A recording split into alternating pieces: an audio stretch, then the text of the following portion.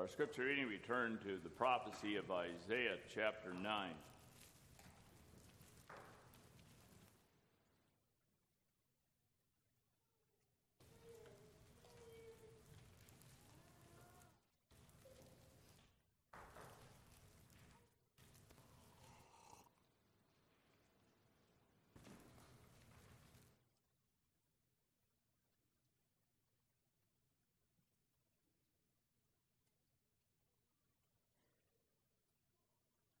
We'll back up a little bit to verse 19 of chapter 8. Verse 19 of chapter 8, and then read through chapter 9. And when they shall say unto you, seek unto them that have familiar spirits, and unto wizards that peep and that mutter, should not a people seek unto their God, for the living to the dead? To the law and to the testimony. If they speak not according to this word, it is because there's no light in them. And they shall pass through it, hardly be stead and hungry. And it shall come to pass that when they shall be hungry, they shall fret themselves, and curse their king and their God, and look upward. And they shall look unto the earth, and behold trouble, and darkness, dimness of anguish, and they shall be driven to darkness. Nevertheless, the dimness shall not be such as was in her vexation, when at the first he lightly afflicted the land of Zebulun and the land of Naphtali, and afterward did more grievously afflict her by the way of the sea, beyond Jordan, in Galilee of the nations.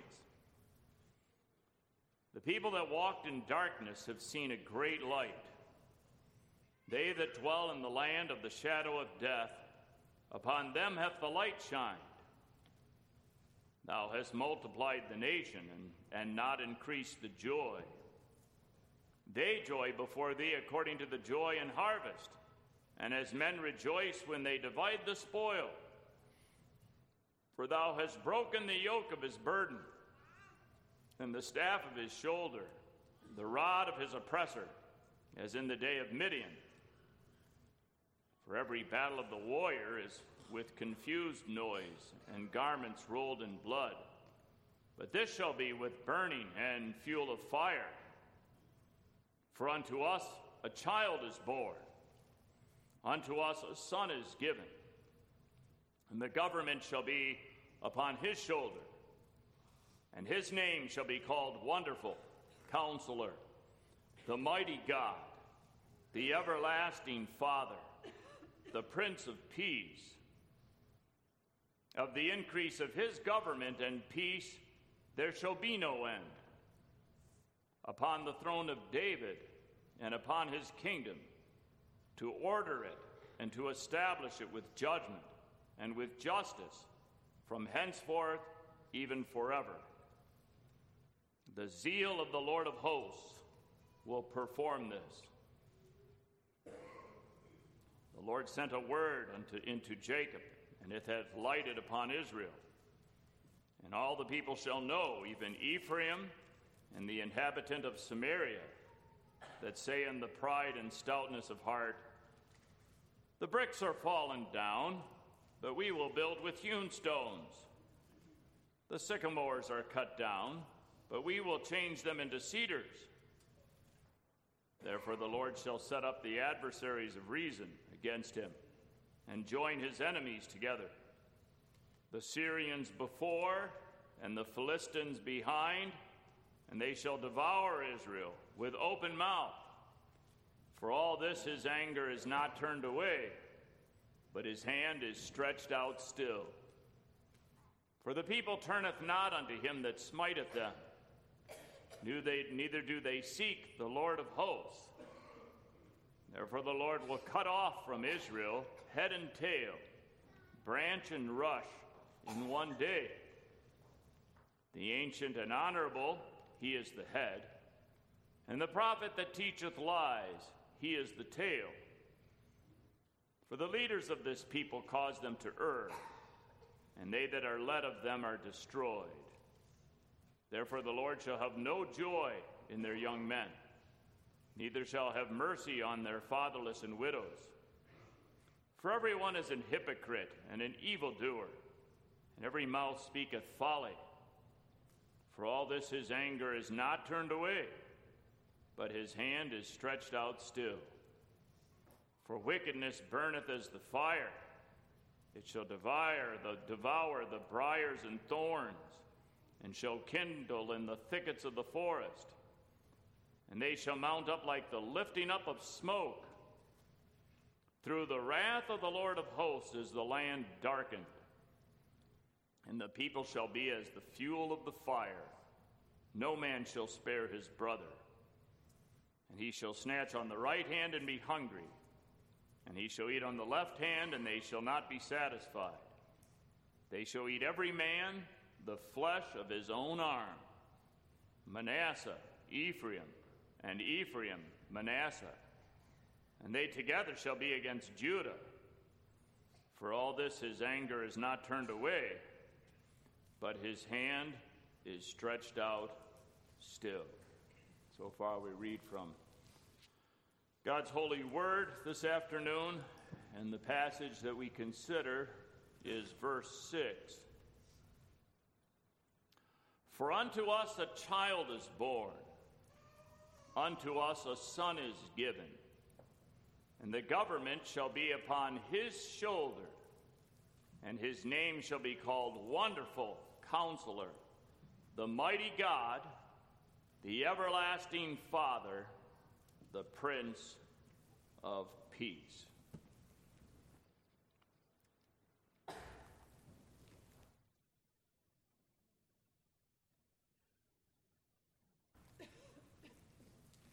Dearly beloved in our Lord Jesus Christ, the prophecy of Isaiah makes reference to a number of historical events. In this section of the prophecy of Isaiah, we read of the northern tribes, the 10 tribes. You recall how the 10 tribes broke away from Judah. Well, the 10 tribes were working together with Syria and were coming against Judah. So the northern tribes working with Syria, together coming against Judah. And at that time, the king of Judah was wicked King Ahaz. And wicked King Ahaz turned to Assyria. And during this time, when the king Ahaz is one who is turning to Assyria,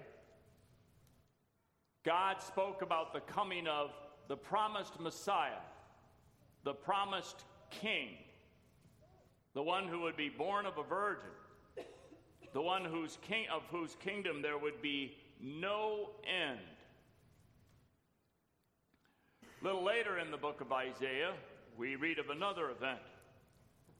We read of when when the Assyrians came against Judah. So before it was the northern tribes and Syria coming against Judah, and then Judah, the king Ahaz, looking to the Assyrians. Then later we read of the Assyrians coming against Judah. But at that time, Hezekiah is king. And Hezekiah prays to the Lord and looks to the Lord for deliverance. And then we read of all of this huge number of the army of the Assyrians that was dead. We read of this in this central section of Isaiah. From Isaiah, when we start in chapter 36 and so on, we start reading of that history, of now the contrast. Instead of Ahaz, they have Hezekiah, and he turns to God in prayer. He looks to God for deliverance. And this host of the Assyrians, this large multitude of people, are dead. And then a little later in the book, then also in the history, we read of how God spoke about the coming of the Babylonians later. And how the Babylonians would come and take the people of Judah eventually into captivity. But that would not take place in Hezekiah's time. It's in this historical context that we find a number of prophecies about the coming of the king, the promised son of David, who would be the Son of God, the one whose kingdom would continue forever, that of his kingdom there would be no end, and there would be peace. And yet at the same time when we read of this, the coming of the Messiah, and then there will be peace, very quickly you'll also read about the judgments, the destruction. It's one of the things when we read the prophecy, you can go back and forth so often. You have this prophecy about the coming of the Messiah and the Prince of Peace and his kingdom, and then very quickly it turns about the judgments upon the impenitent. And then when we wonder, now, how are we to explain that?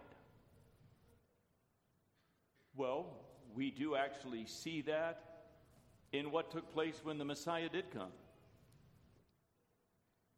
That on the one hand, the Messiah came, the promised Prince of Peace.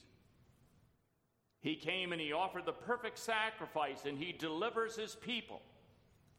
And yet that coming king executes judgment upon the impenitent. That many are the hypocrites. Many are those that continue on impenitently in sin. And the coming king executes the judgment of God against them. And so repeatedly we read of how there's going to be this judgment on the many impenitent and the preservation of God's covenant people. That the church would be preserved even in the midst of an anti-Christian world power. And though it was the case that in the days of when Christ came, then the empire was the Roman Empire. And then the angels announced the birth of the Messiah. Glory to God in the highest, and on earth, peace. Peace. And yet as Christ comes, he suffers, he dies, he rises from the dead, he ascends into heaven, they're still in the midst of the Roman Empire as they were before. And they have the Jewish leaders who very quickly were going to they were going to be leading the way in the stoning of Stephen and the persecution that would come upon the church. And yet God's people are safe. They have peace. They have deliverance from sin and Satan. They have peace with God.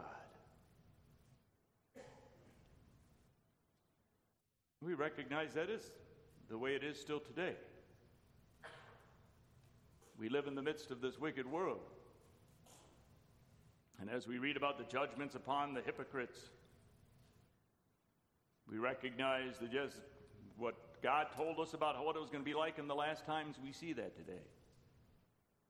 We also see how God chastens his people in love. His people also are sinners. But he chastens them in his love for them. And we experience that chastening too. And we're thankful for God's care of us. And we rejoice at the birth of the Savior. And at this time of the year, we talk about the coming of the Savior, that the Savior has come. And that our King is wise, that our King is powerful, that the name of our King is wonderful, that the kingdom of our King will last forever. And in the trials we go through, in whatever difficulties we face,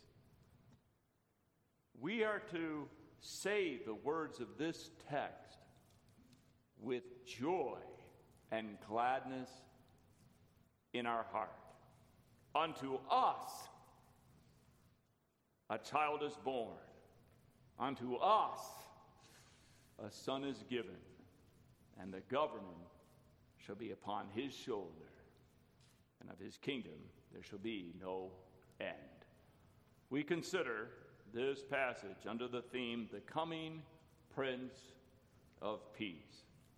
We consider, first of all, the promised Son, secondly, the Messiah's government, and thirdly, the abiding peace. First, we look at it from the viewpoint that there is promised in this text that to the church that a son will be given to the church.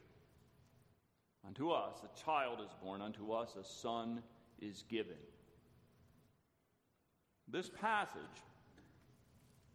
along with that passage in Isaiah 7:14 about a virgin shall conceive and bear a son, and shall call his name Emmanuel.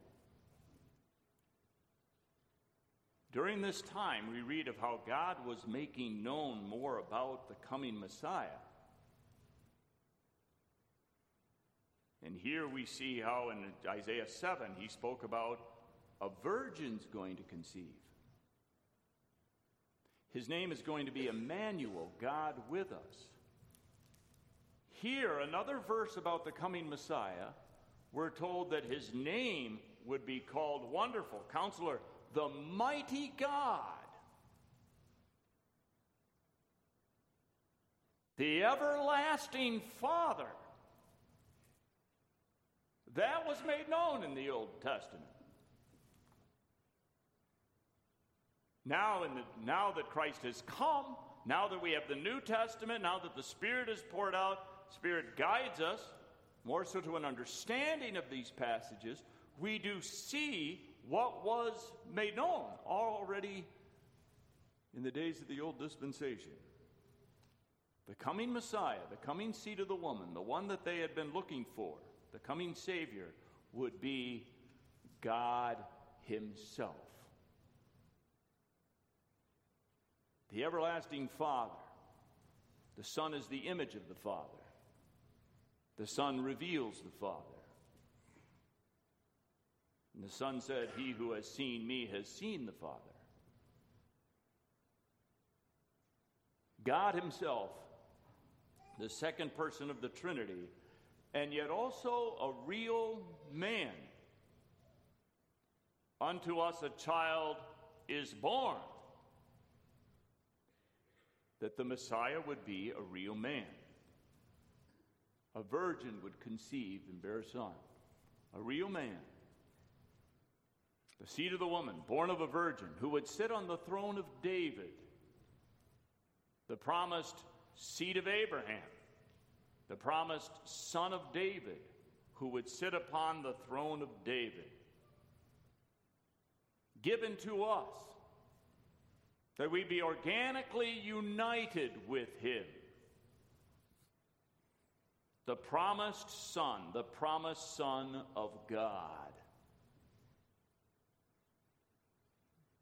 You recall that when God spoke to David about his son, David's son, and how of his kingdom, that he said about the coming son of David, I shall be his father, and he shall be my son.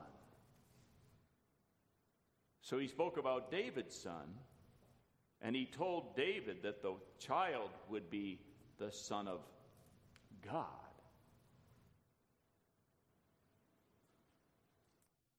The second person of the Trinity would take upon himself the human nature, two natures united in the one person of the Son of God. A gift. When it says here, unto us a child is born, unto us a son is given. When someone gives you something, that which is given to you is yours. And we understand that. Somebody gives you something as a gift, that is yours. This Son is given to us. He's ours.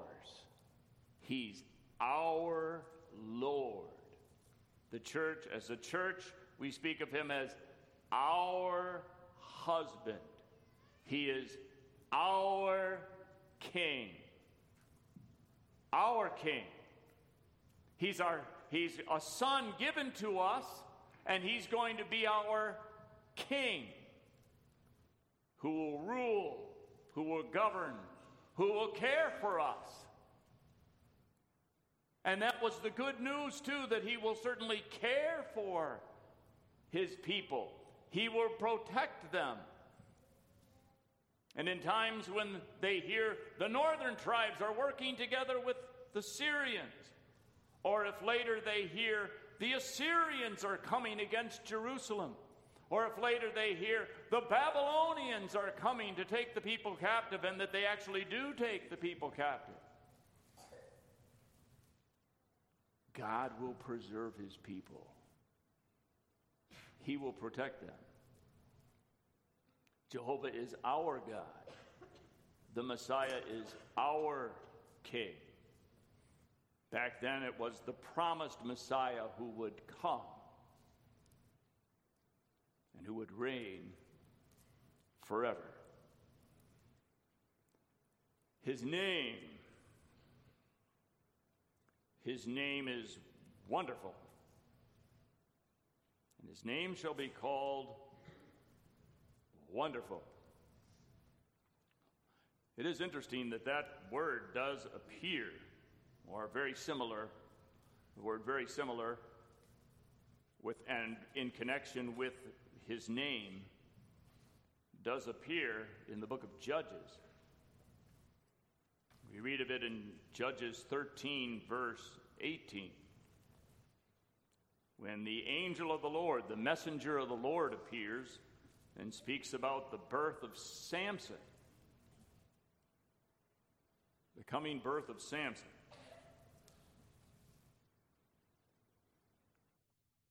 And we read of, in verse 17, we read, "And Manoah said unto the angel of the Lord, What is thy name?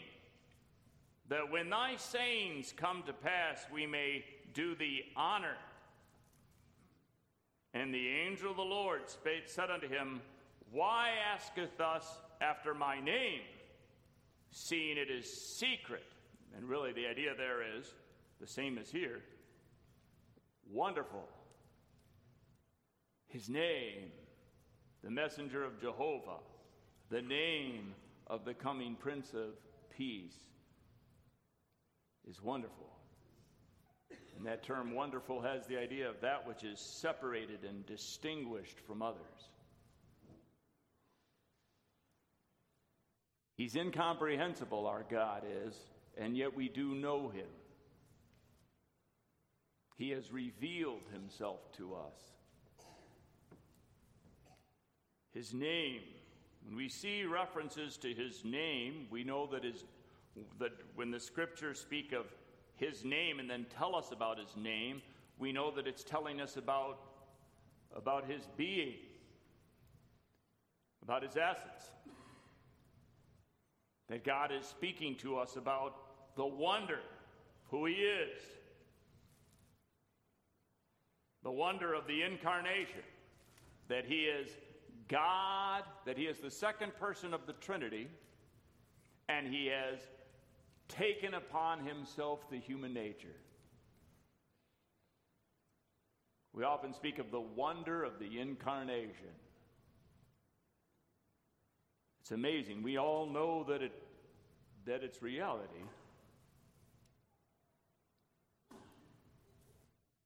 Yet, how amazing it is to think that there was a man who walked on this earth. He looked like a man. and he is God. And that still today, the second person of the Holy Trinity has the human nature, has a human nature. God and man. God with us. The wonder of the incarnation. And then we look at his wondrous works and how he would come and he would suffer and die for us, how he'd be raised from the dead, how he'd be ascending into the throne in heaven, and how God would raise the whole creation. And the book of Isaiah speaks of the raising of the whole creation out of corruption. That there be no more death, no more corruption. That there would be life, there would be liberty. And we are to behold his wondrous works and be in awe. And that idea of wonder, you think of seeing something and wondering and being in awe. We are to marvel. We are to be in awe. We are to wonder as we contemplate the birth of the promised Messiah, the Son given to us. And his government. The Son that is given to us will be our ruler, our Savior, our ruler. Now we look back at that and we recognize too that he is our governor, he's our ruler already now. The Old Testament saints too believed in the coming Christ. Now Christ has come. He has ascended into heaven. He's our governor. He's our ruler. He's the prince. The term that's translated prince, the coming Prince of Peace, that term has that idea of one who is ruling, one who has dominion. And he has dominion now. God is governing and directing everything by him. Of the increase of his government, there would be no end. Upon the throne of David and upon his kingdom, to order and establish it with judgment and justice, from henceforth even forever. He holds the keys. He rules the nations with a rod of iron. That's the case now. That the Messiah has come and he's ruling the nations with a rod of iron. And in the Church of Jesus Christ, we talk about the keys of the kingdom. He, Jesus Christ, holds the keys. He's the one that opens, and no man shuts, and shuts, and no man opens. He's the one who opens the kingdom to believers and who shuts it against unbelievers. He's the one that provides us. He provides us with everything that we need.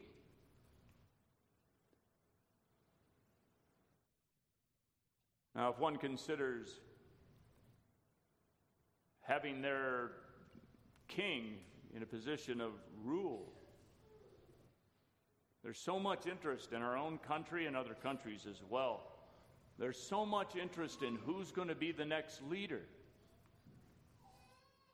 We spend so much time listening to all of the campaigning about who's going to be the next leader, or whether or not Congress, who's going to be in control of Congress, and the long campaigning of it. And the campaigning for the president starts so early. And it keeps going, and we wonder who's leading now, and who's it looking like it's going to be, and there's so much concern about that from the viewpoint that we want whoever we want to be the one that's ruling, because then it's going to go better for us. If the one we want is the one that's in charge, it'll be better for us here. Well, we do vote. Well, at least we are allowed to vote if we want to vote. And yet we know that God sets up rulers and takes them down. And there was time when it was God's will that the people would be in Babylon. And then when they came back, it was the Persians. And then after that, it was the Greeks. And then it was the Romans, and they were under the Caesars. And yet it was well for God's people during those times. Regardless of who it is, God has determined who the rulers are going to be in our own country and other countries. Because we can apply it to other countries. We can be so concerned about who's going to be in charge over here. And then we consider our brothers and sisters in other countries, like Myanmar or India. And God's people are there, and what it's like to live there. And yet it's well for God's people. Their king, God, the king of God's people, is Jesus Christ. He's the prince. They're citizens of his kingdom, and he provides for them. He protects them. He builds his church. He averts evil or turns it to the profit of his people. His people are safe wherever they may be, however difficult the situations may be. He cares for and preserves. He provides us with food. He provides us the comfort of the forgiveness of sins. We ask him, govern us, rule us, and he does. He directs us by his Spirit, that the Spirit of our King works within us and guides us. And our King has wisdom and might. And those two go, we see often those two ideas, those two, wisdom and might, mentioned. You can understand why. On the one hand, if you had wisdom but you didn't have might, if you had wisdom and you knew what to do, if you had a king that was wise and knew what to do, but he didn't have any might to do it. Or if you had a king that was mighty, but he didn't have wisdom. We see how we needed a king that was wise and a king that was mighty. Jesus is that wise and mighty King. And we see that in his made known in his name. He's the counselor. He's the one that gives wise counsel. Not like the rulers of this world. The rulers of this world that will often surround themselves with a group of counselors to give them advice on a variety of matters. How are they going to rule the country? Well, they'll have a group of people around them, giving them advice as to what to do. Different ones in different areas, giving them advice as to what to do. Our King is the wisdom of God. The Son of God is the Word, wisdom, and image. And he guides everything and directs everything according to God's counsel. He accomplishes his purpose. And the wise king gives wisdom. Not only do we have a wise king, that he is wise, but he gives wisdom. We're to ask, if any of you lack wisdom, let him ask of God. We're going to be talking about this in Young People's Society in a little after this service, about the heavenly wisdom. And that's wisdom we're to seek from God. Well, God gives wisdom. We're to ask for it, as Solomon did, in the situations. We're asking for the wise one to give us wisdom. And he grants it to us.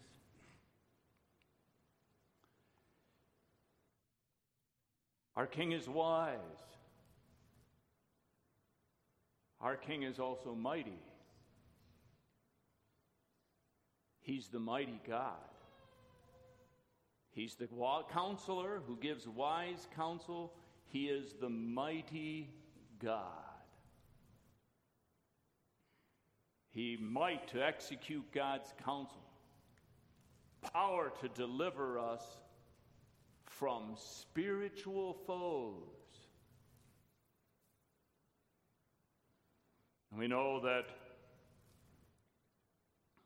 we talk about the Syrians, or the Babylonians, the Persians, Greeks, Romans. We know that what God's people needed was deliverance from sin and Satan. Who could deliver from sin and Satan?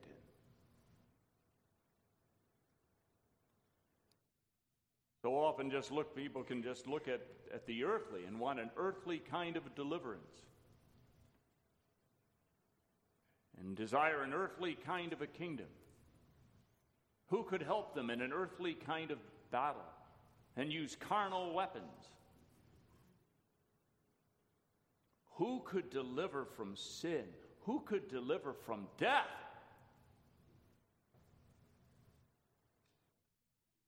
The Messiah who would come would deliver us from sin and death. As we considered this morning, our will was dead. Our will was in bondage to sin. He liberated us. He set us free so that we're not in bondage. We see the world in its bondage to sin, and we still have a depraved nature. But we have received the beginning of the deliverance. We've been set free. We have a life already that will not end. It'll never end. We'll be citizens of the kingdom of Christ forever. He set us free. We have life everlasting. He has the might to deliver us, and he has. And he will. For we know there's also a future deliverance. He will raise our bodies. It's astounding that he will raise our bodies. He has power. Our King, wisdom and power. And he preserves his church, though at times she appears small. We say that in the Belgic Confession. Though at times she appears small. And though God's people go through a time in which they're persecuted. And that Belgic Confession, too, is written to be a comfort to God's people in a time of persecution.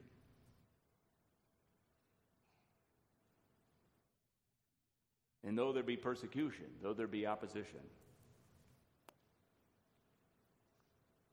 God preserves his people.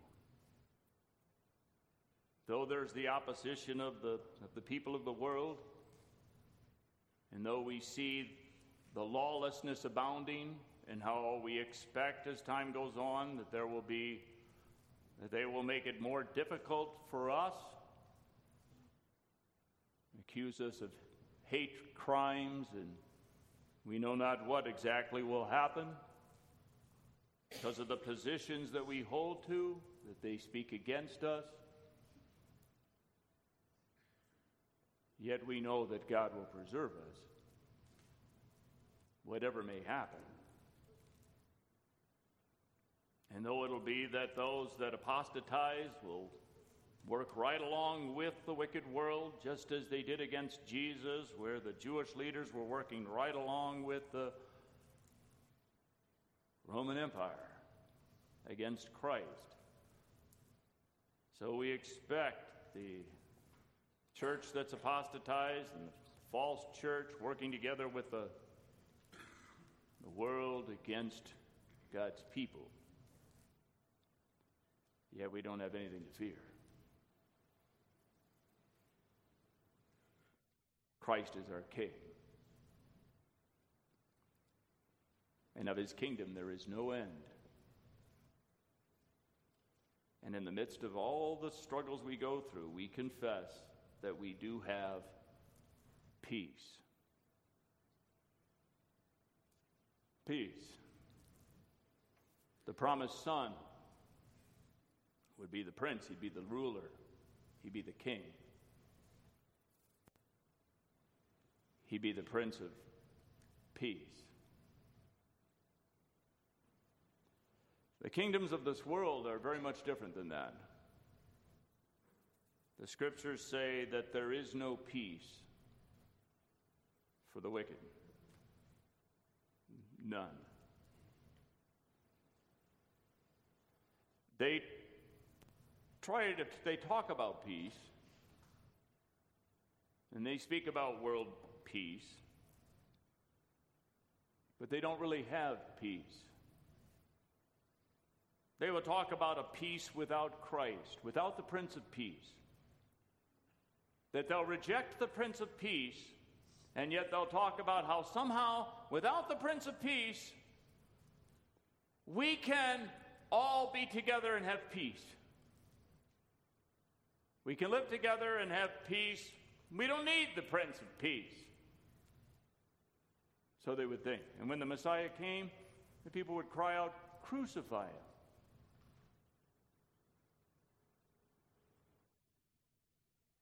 There is no peace without the Prince of Peace. One does not have peace if they don't have peace with God. And those who are justified by faith, as we've been considering this morning and the previous morning, the previous Lord's Day, being justified by faith, we have peace with God. And that's another example of how that's not only a doctrine that you confess and you know you can prove that. Scripture says being justified by faith, you have peace with God, but then also in one's own life. If somebody asks you, do you have peace with God? You say yes, and they say, what does that mean? What do you mean when you say you have peace with God? We say, I know that Christ has offered the perfect sacrifice. I know he has reconciled me to God. I know that his righteousness is my righteousness before God. I know that that's true. God tells me. It's set forth in the gospel.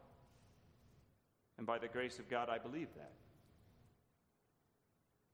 I know my sins are forgiven. That I'm washed whiter than snow. I have peace with God. What a comfort we have, knowing our sins are forgiven. Christ, the Prince of Peace, would offer that sacrifice that we might be reconciled. He would work in us faith. He'd bring to us the gospel. He's the one that speaks in the proclamation of the gospel. He's the one that by his Spirit works in us faith. He causes us to hear that gospel, to believe, to have comfort, to know that we've been reconciled to God. And the Prince of Peace works in us that we might be peacemakers. Blessed are the peacemakers. He also works within us so that we desire there to be peace, and that we endeavor to keep the unity of the Spirit in the bond of peace.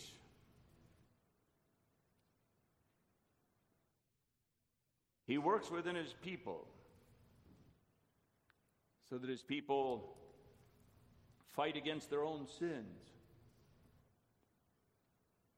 and desire to promote a true peace.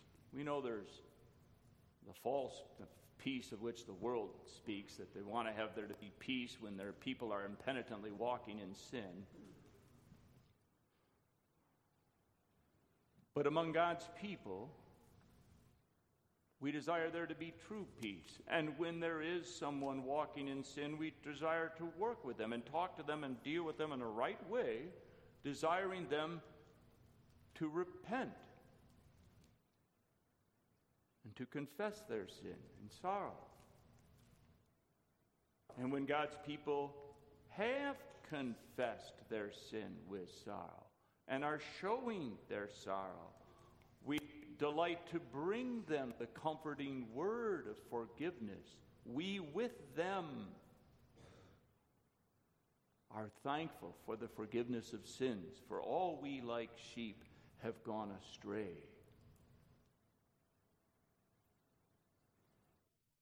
And we're all together thankful that we're forgiven. And we delight to speak to others about the forgiveness of sins and to show that we view one another as forgiven sinners who are cleansed of all unrighteousness. And we desire to promote peace. And that out there isn't peace out there, but there's to be peace in here. Among God's people. Among the citizens of the King, who is the Prince of Peace. Peace among the saints here, and peace with God's people, wherever they may be. The Prince of Peace works within us.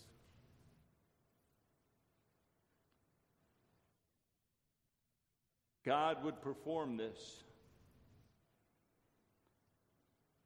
God assures his people that this will happen, and says that of the increase of his government and peace there shall be no end. No end. People of the world will use that. They'll talk about happily ever after. And they may use the word forever. When Scripture says no end here, it means that. No end. Those of the world, they may have some kind of a temporary peace, temporary ceasefire in order to accomplish something that they want to accomplish for a while. It isn't a real peace, and it doesn't last. Of this peace, there shall be no end. We have peace We have prosperity. That idea of peace can also carry with it the idea that those who have peace, shalom, are prosperous. We have the true prosperity. In politics, people have in their mind, I want people to be prosperous. I want our country to be prosperous. And they have their mind on earthly things. So they have a certain agenda of what they think that we should do in order for that we might prosper.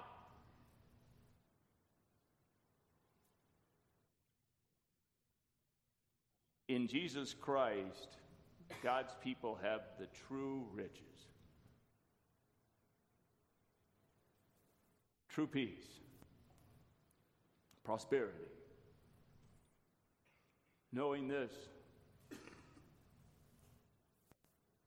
receiving all that we receive as a gracious gift, we desire to thank and praise him whose name is wonderful. And to say this verse with joy, with shouts of joy, unto us, a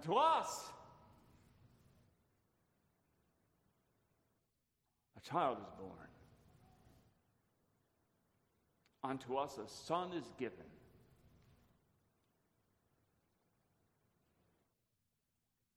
The government shall be upon his shoulder. Upon the shoulder of the Son given to us. And we know his name. And we know he is our King forever. May we praise him as thankful citizens of his kingdom. May we live not unto ourselves, but unto him who hath redeemed us. May we praise and exalt his name and look forward to his return, which we know will happen. The full realization of what God has told us. May we hope, may we who have that hope, may we purify ourselves as Christ is pure and live to the honor of his great and holy name. Amen. Let us pray. O Lord, our God, O Lord, our Redeemer, we are so thankful for the good news of the gospel of grace, so thankful for the salvation, the redemption that we have in Christ Jesus our Lord. May thy word of truth go forth to the nations, the true gospel of the kingdom. And may we rejoice as we think of the birth so many years ago of the Prince of Peace, and as we think also of his resurrection and his ascension and of his return, that he's our King, that we belong to him, that he's our King, and that we belong to him, that we're not our own. May we glorify and praise thee. We grant us that grace. For Christ's sake we pray. Amen.